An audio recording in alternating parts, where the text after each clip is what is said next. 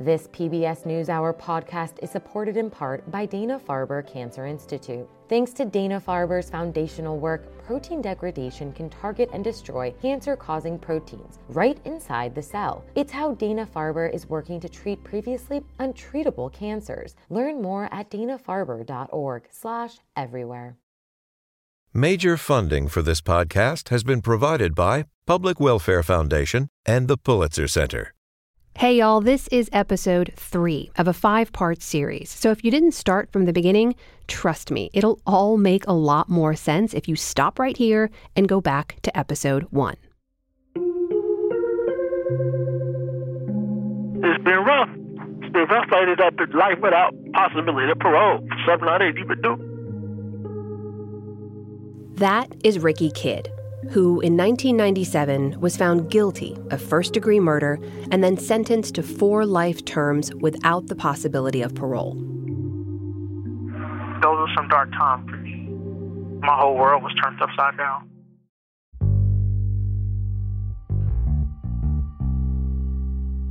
In America, the way our justice system is supposed to work is that whether you're rich or you're poor, whether you're innocent or guilty, you get a fair shot when you're accused of a crime. You get a lawyer who helps you make your case before a judge or a jury. But what happens when the police conduct a bad investigation, or they miss clues, when a prosecutor charges the wrong person and then bends the rules to make her case? And what happens when the defense lawyer, the person who's there to catch these things, doesn't have the bandwidth or the resources to do that? When you have a bad investigation and a overzealous prosecution and a lame defense, chances are you're going to get a wrongful conviction. In the years since his conviction, Ricky has enlisted the help of an investigative journalist turned private investigator. It almost hurts me to go back over this case because this has been too long without any resolution. And a former public defender turned trailblazer in wrongful convictions. A man who spent his career trying to fix the wrongs created by the public defender system he used to work for. You have to have somebody who functions as counsel, and the lawyer is what tests the adversarial system.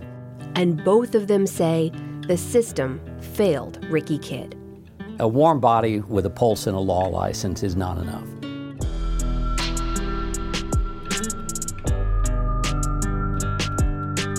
Do they have a nickname for public defenders? Oh, yeah. Yeah, they call them public pretenders. These are my docket cases. Probation. I have 119 open cases. 131 open cases. Hey, here's your 200 cases. You have court in 20 minutes. It's across the street. Go. I feel the stress of 150 souls on my back. And you know that some of them are slipping through the cracks.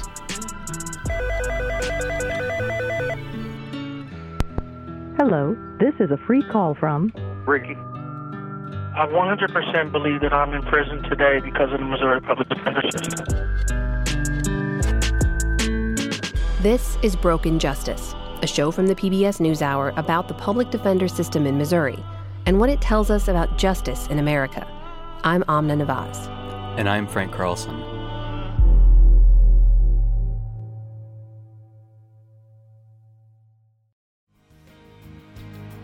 For more than 40 years, the PBS NewsHour has provided solid, reliable reporting that has made it one of the most trusted news programs on television. From news headlines to analysis, millions of people rely on the context, independence, and balance the NewsHour offers.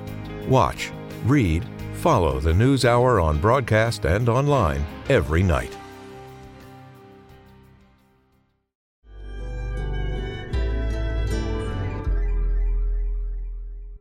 Frank, after Ricky got convicted, how did he get this team to start working on his case? Well, it didn't happen overnight. Ricky sat in prison for 6 years before he found this private investigator named Dan Grothaus. Dan was the first one to really dig into what happened to Ricky. Nice to meet you. Kind of easy to spot. Did you find any? When I met him at my hotel in St. Louis, I asked him to bring his box of Ricky's case files.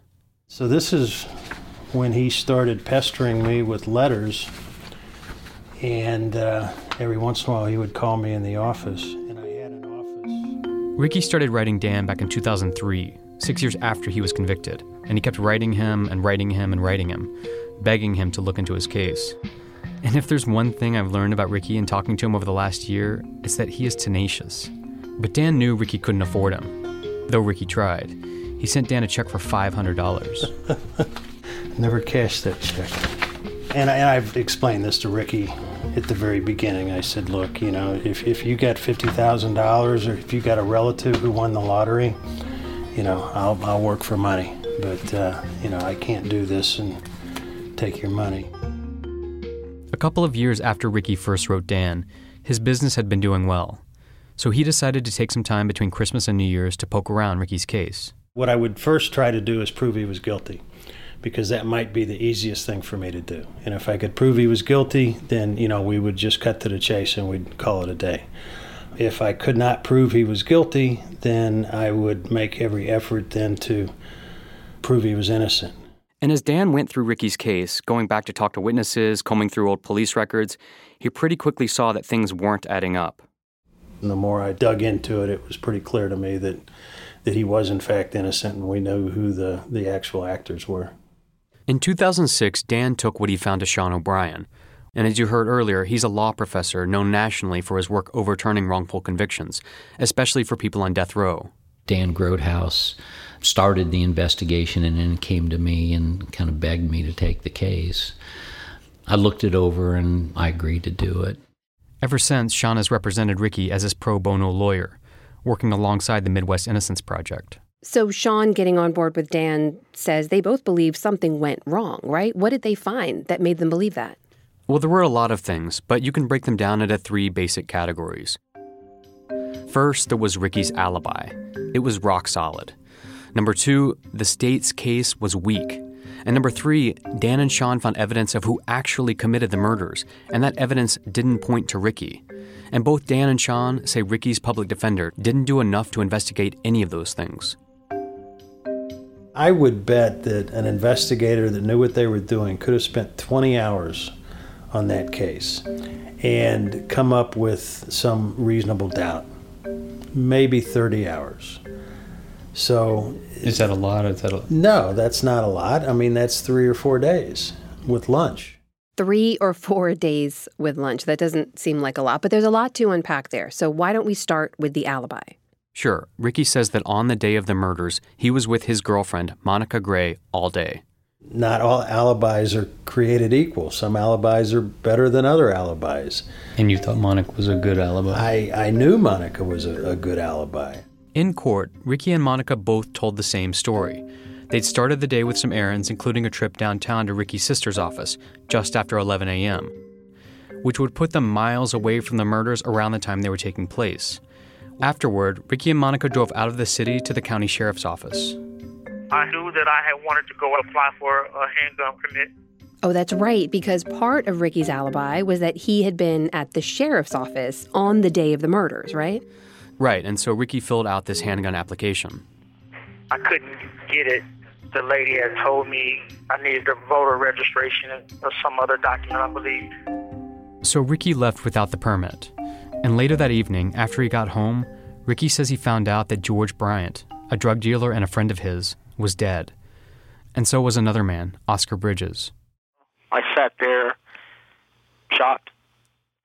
And people backed up Ricky's story of where he'd been that day. Yeah, Ricky's sister, his sister's coworker, and other people they saw that day. There was no wiggle room. Ricky was with Monica. Monica was with Ricky, for like 6 hours before and 6 hours after and during the crime. So it was a complete alibi. So Ricky has an alibi. People back it up. Why didn't it fly in court? Well, Dan says that comes right back to Ricky's public defender, Teresa Anderson, and what she didn't do to interview and prepare the most important alibi witness, Ricky's girlfriend. She prepped me for court the day of court. Here's Monica remembering the run-up to the trial.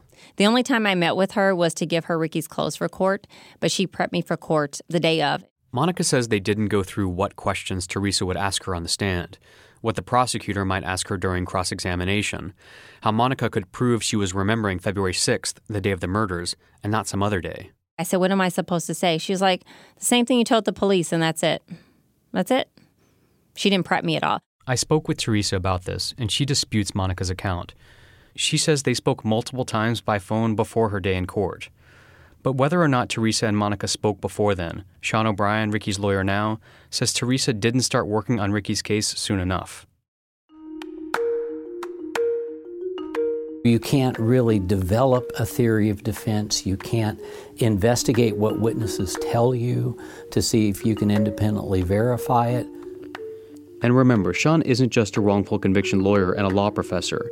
He's also a former public defender, and so he knows how the system works. And Sean and Dan both say that Ricky's public defender started investigating too late to effectively corroborate what the alibi witnesses were saying. Not just Monica, but the others too. And so that made it easy for the prosecution during trial to poke holes in their stories. Sean says the cross-examination of Ricky's witnesses went something like this. When did you first find out you were going to be a witness? Well, last Thursday.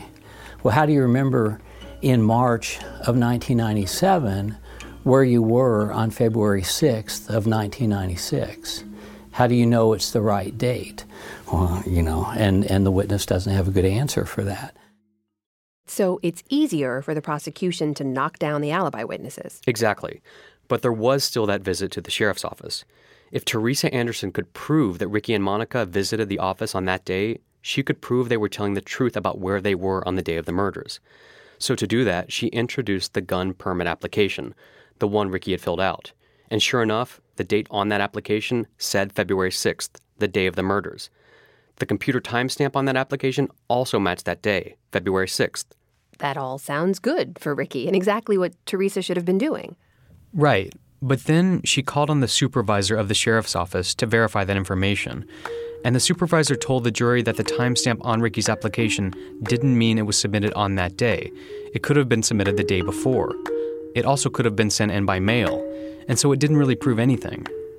When it comes to handling paperwork, never talk to the supervisor.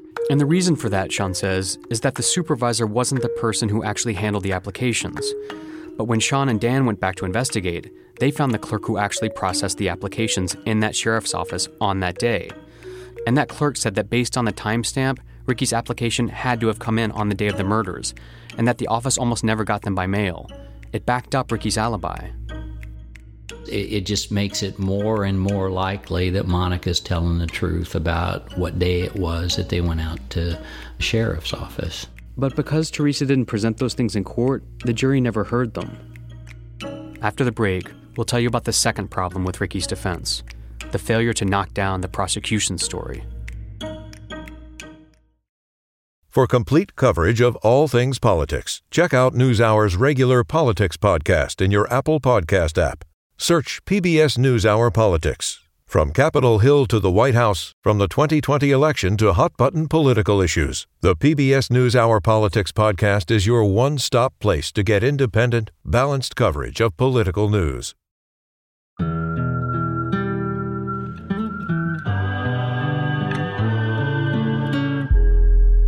Okay, so we just went through the first failure in Ricky's defense. What about the second one?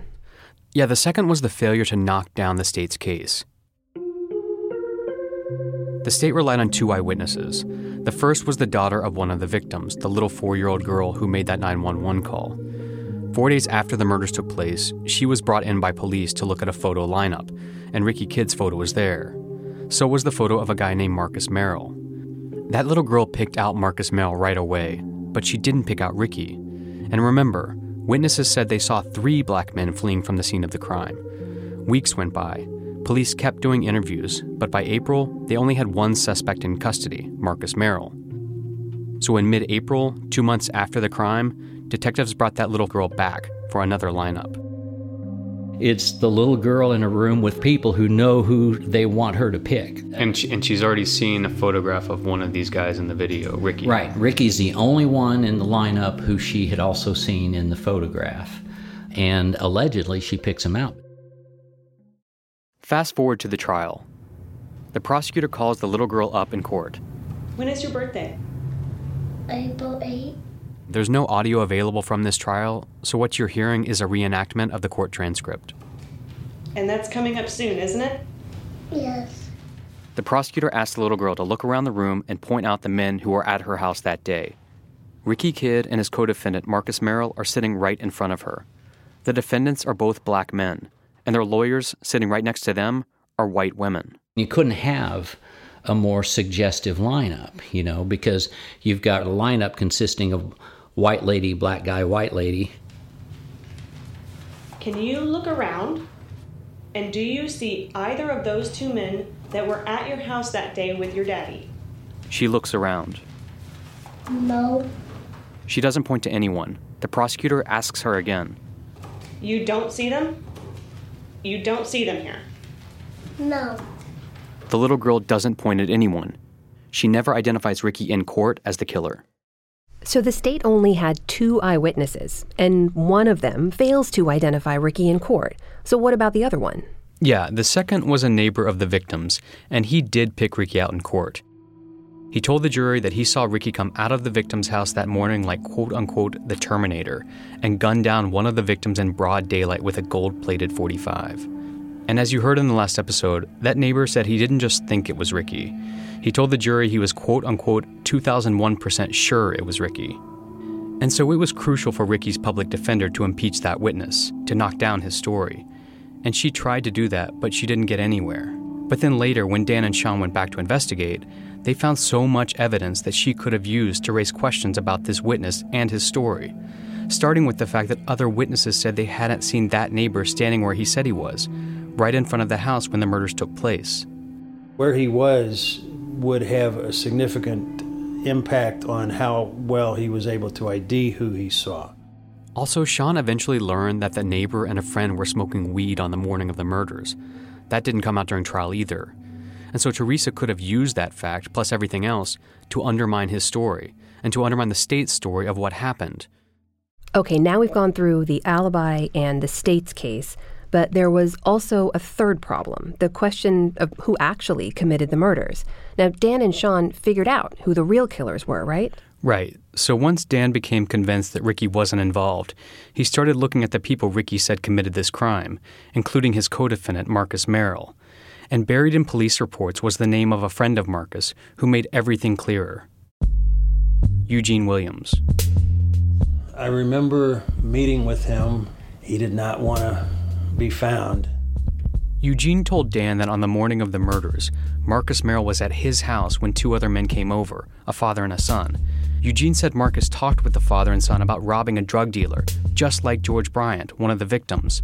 And the father had a gun, a .45, the same caliber found at the crime scene, and the same kind that the neighbor, the state's eyewitness, described.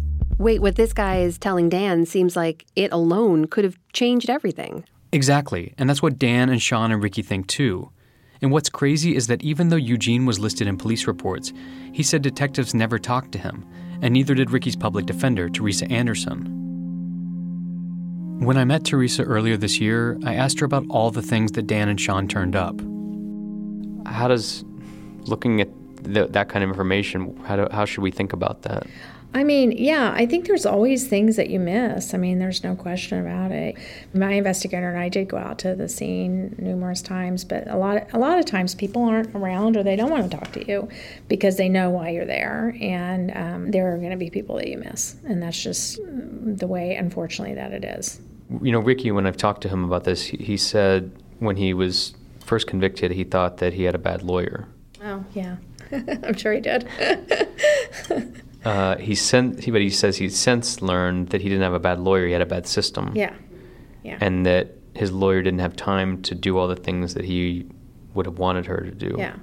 Do you think that's true? Yeah, I think that's absolutely true. I mean, I will say that the verdict was shocking to me. I mean, it was, emotionally hard. And so I can totally see where he walked away going, oh my God, I cannot believe this just happened to me,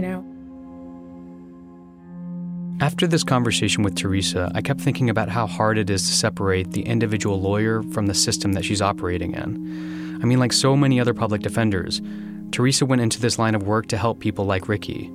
And by all accounts, she went on to become a great lawyer. Sean O'Brien, Ricky's lawyer now, and a former public defender, he sees that same conflict. I feel bad for the public defenders, I really do. They're great people and they have good hearts. And I feel terrible for them, but I feel worse for their clients. The 6th Democratic debate in the run-up to the 2020 presidential election will be held on December 19th in Los Angeles, continuing its long tradition of providing a broad range of political coverage to the American public. The NewsHour, along with Politico, will host the debate. Watch on broadcast and online, Thursday, December 19th.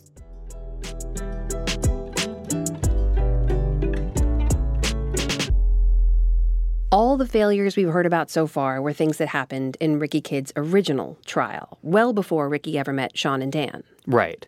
But things kept going wrong for Ricky when he tried to appeal his original conviction, in large part because he had to rely on the same public defender system that had just failed him the first time. In his appeals, his new public defenders were supposed to investigate Ricky's claims and look at the things that went wrong. Here's Sean O'Brien again. One of the most glaring things about this case is that in all of Ricky's appeals, where he was represented by public defenders, the word innocent does not appear one time. There is nothing they file that raises any question that might make a judge deciding the case think there may have been a mistake here.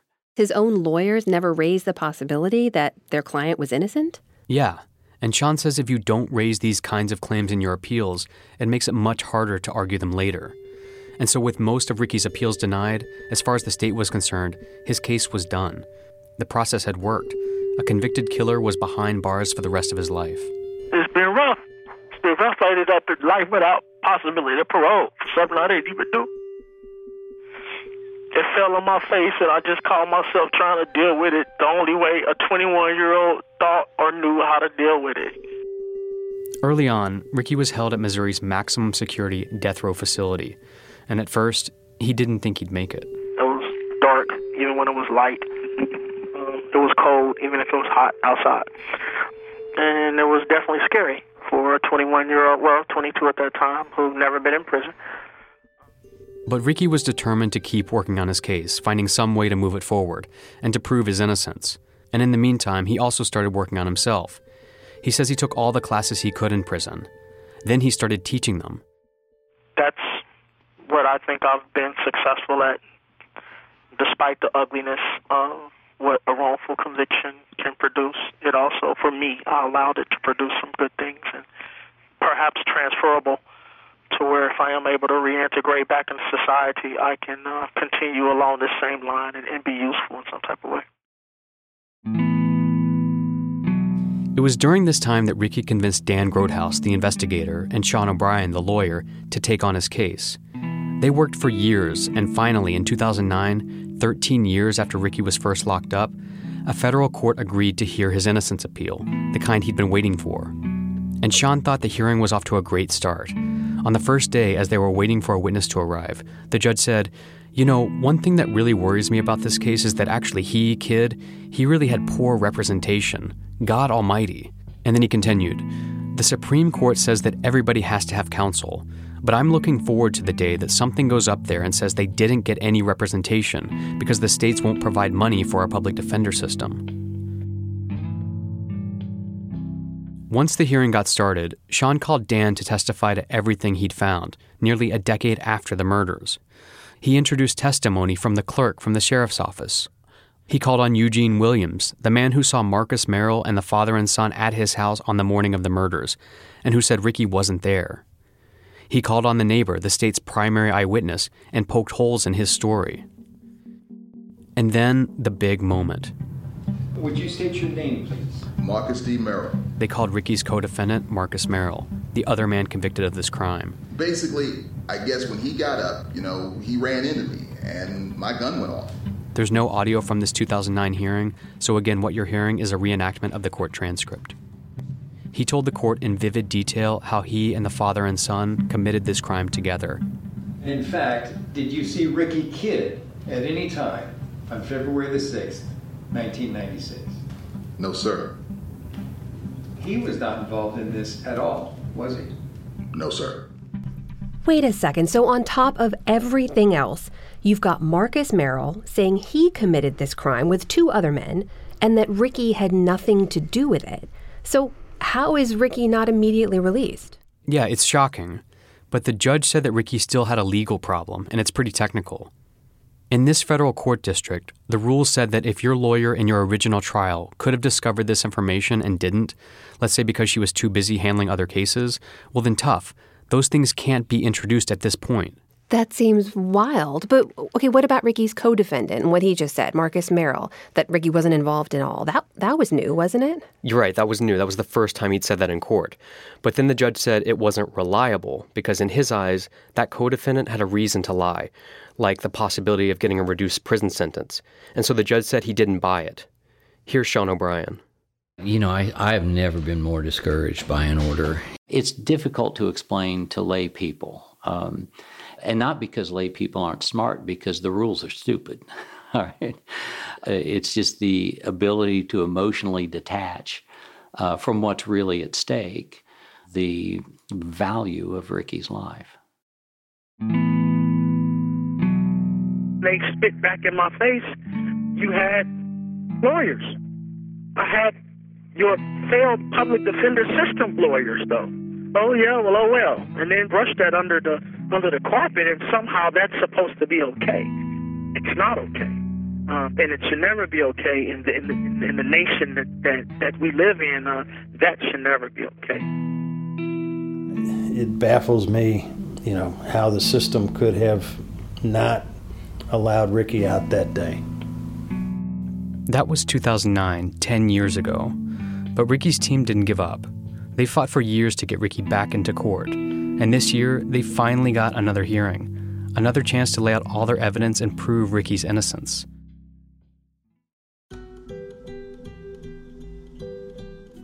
Meanwhile, as Ricky's been fighting his fight, public defenders in Missouri have been fighting their own battle to take control of their caseloads. At some point, when you get your face rubbed in the mud enough, you got to stand up and fight back. And they told us they found changing the status quo has a cost, and not all of them are willing to pay it.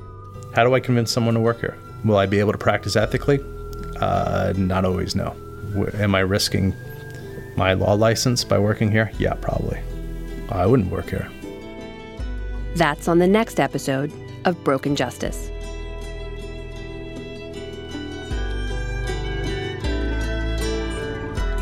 Broken Justice is hosted by me, Amna Nawaz, reported by Frank Carlson and produced by Vika Aronson, editing by Erica R. Hendry and Emily Carpeau, engineering by Tom Satterfield, production assistance from Chris Ford, fact-checking by Maya Lene Bura, Amber Partita, and Harry Zahn. Taka Yasuzawa and Alex Segura composed our theme music. Additional music by Blue Dot Sessions. The actors in this episode were Dave Coles, Don McClurkin, Gretchen Frazee, and Carrie Gray. Thanks to Carrie's mother, Latasha Jones. Sarah Just is our executive producer. Let us know what you think of the show and send your questions to podcasts@newshour.org. Tweet us at NewsHour and leave us a review in Apple Podcasts. And check out the show extras on our website. That's pbs.org/newshour/podcasts.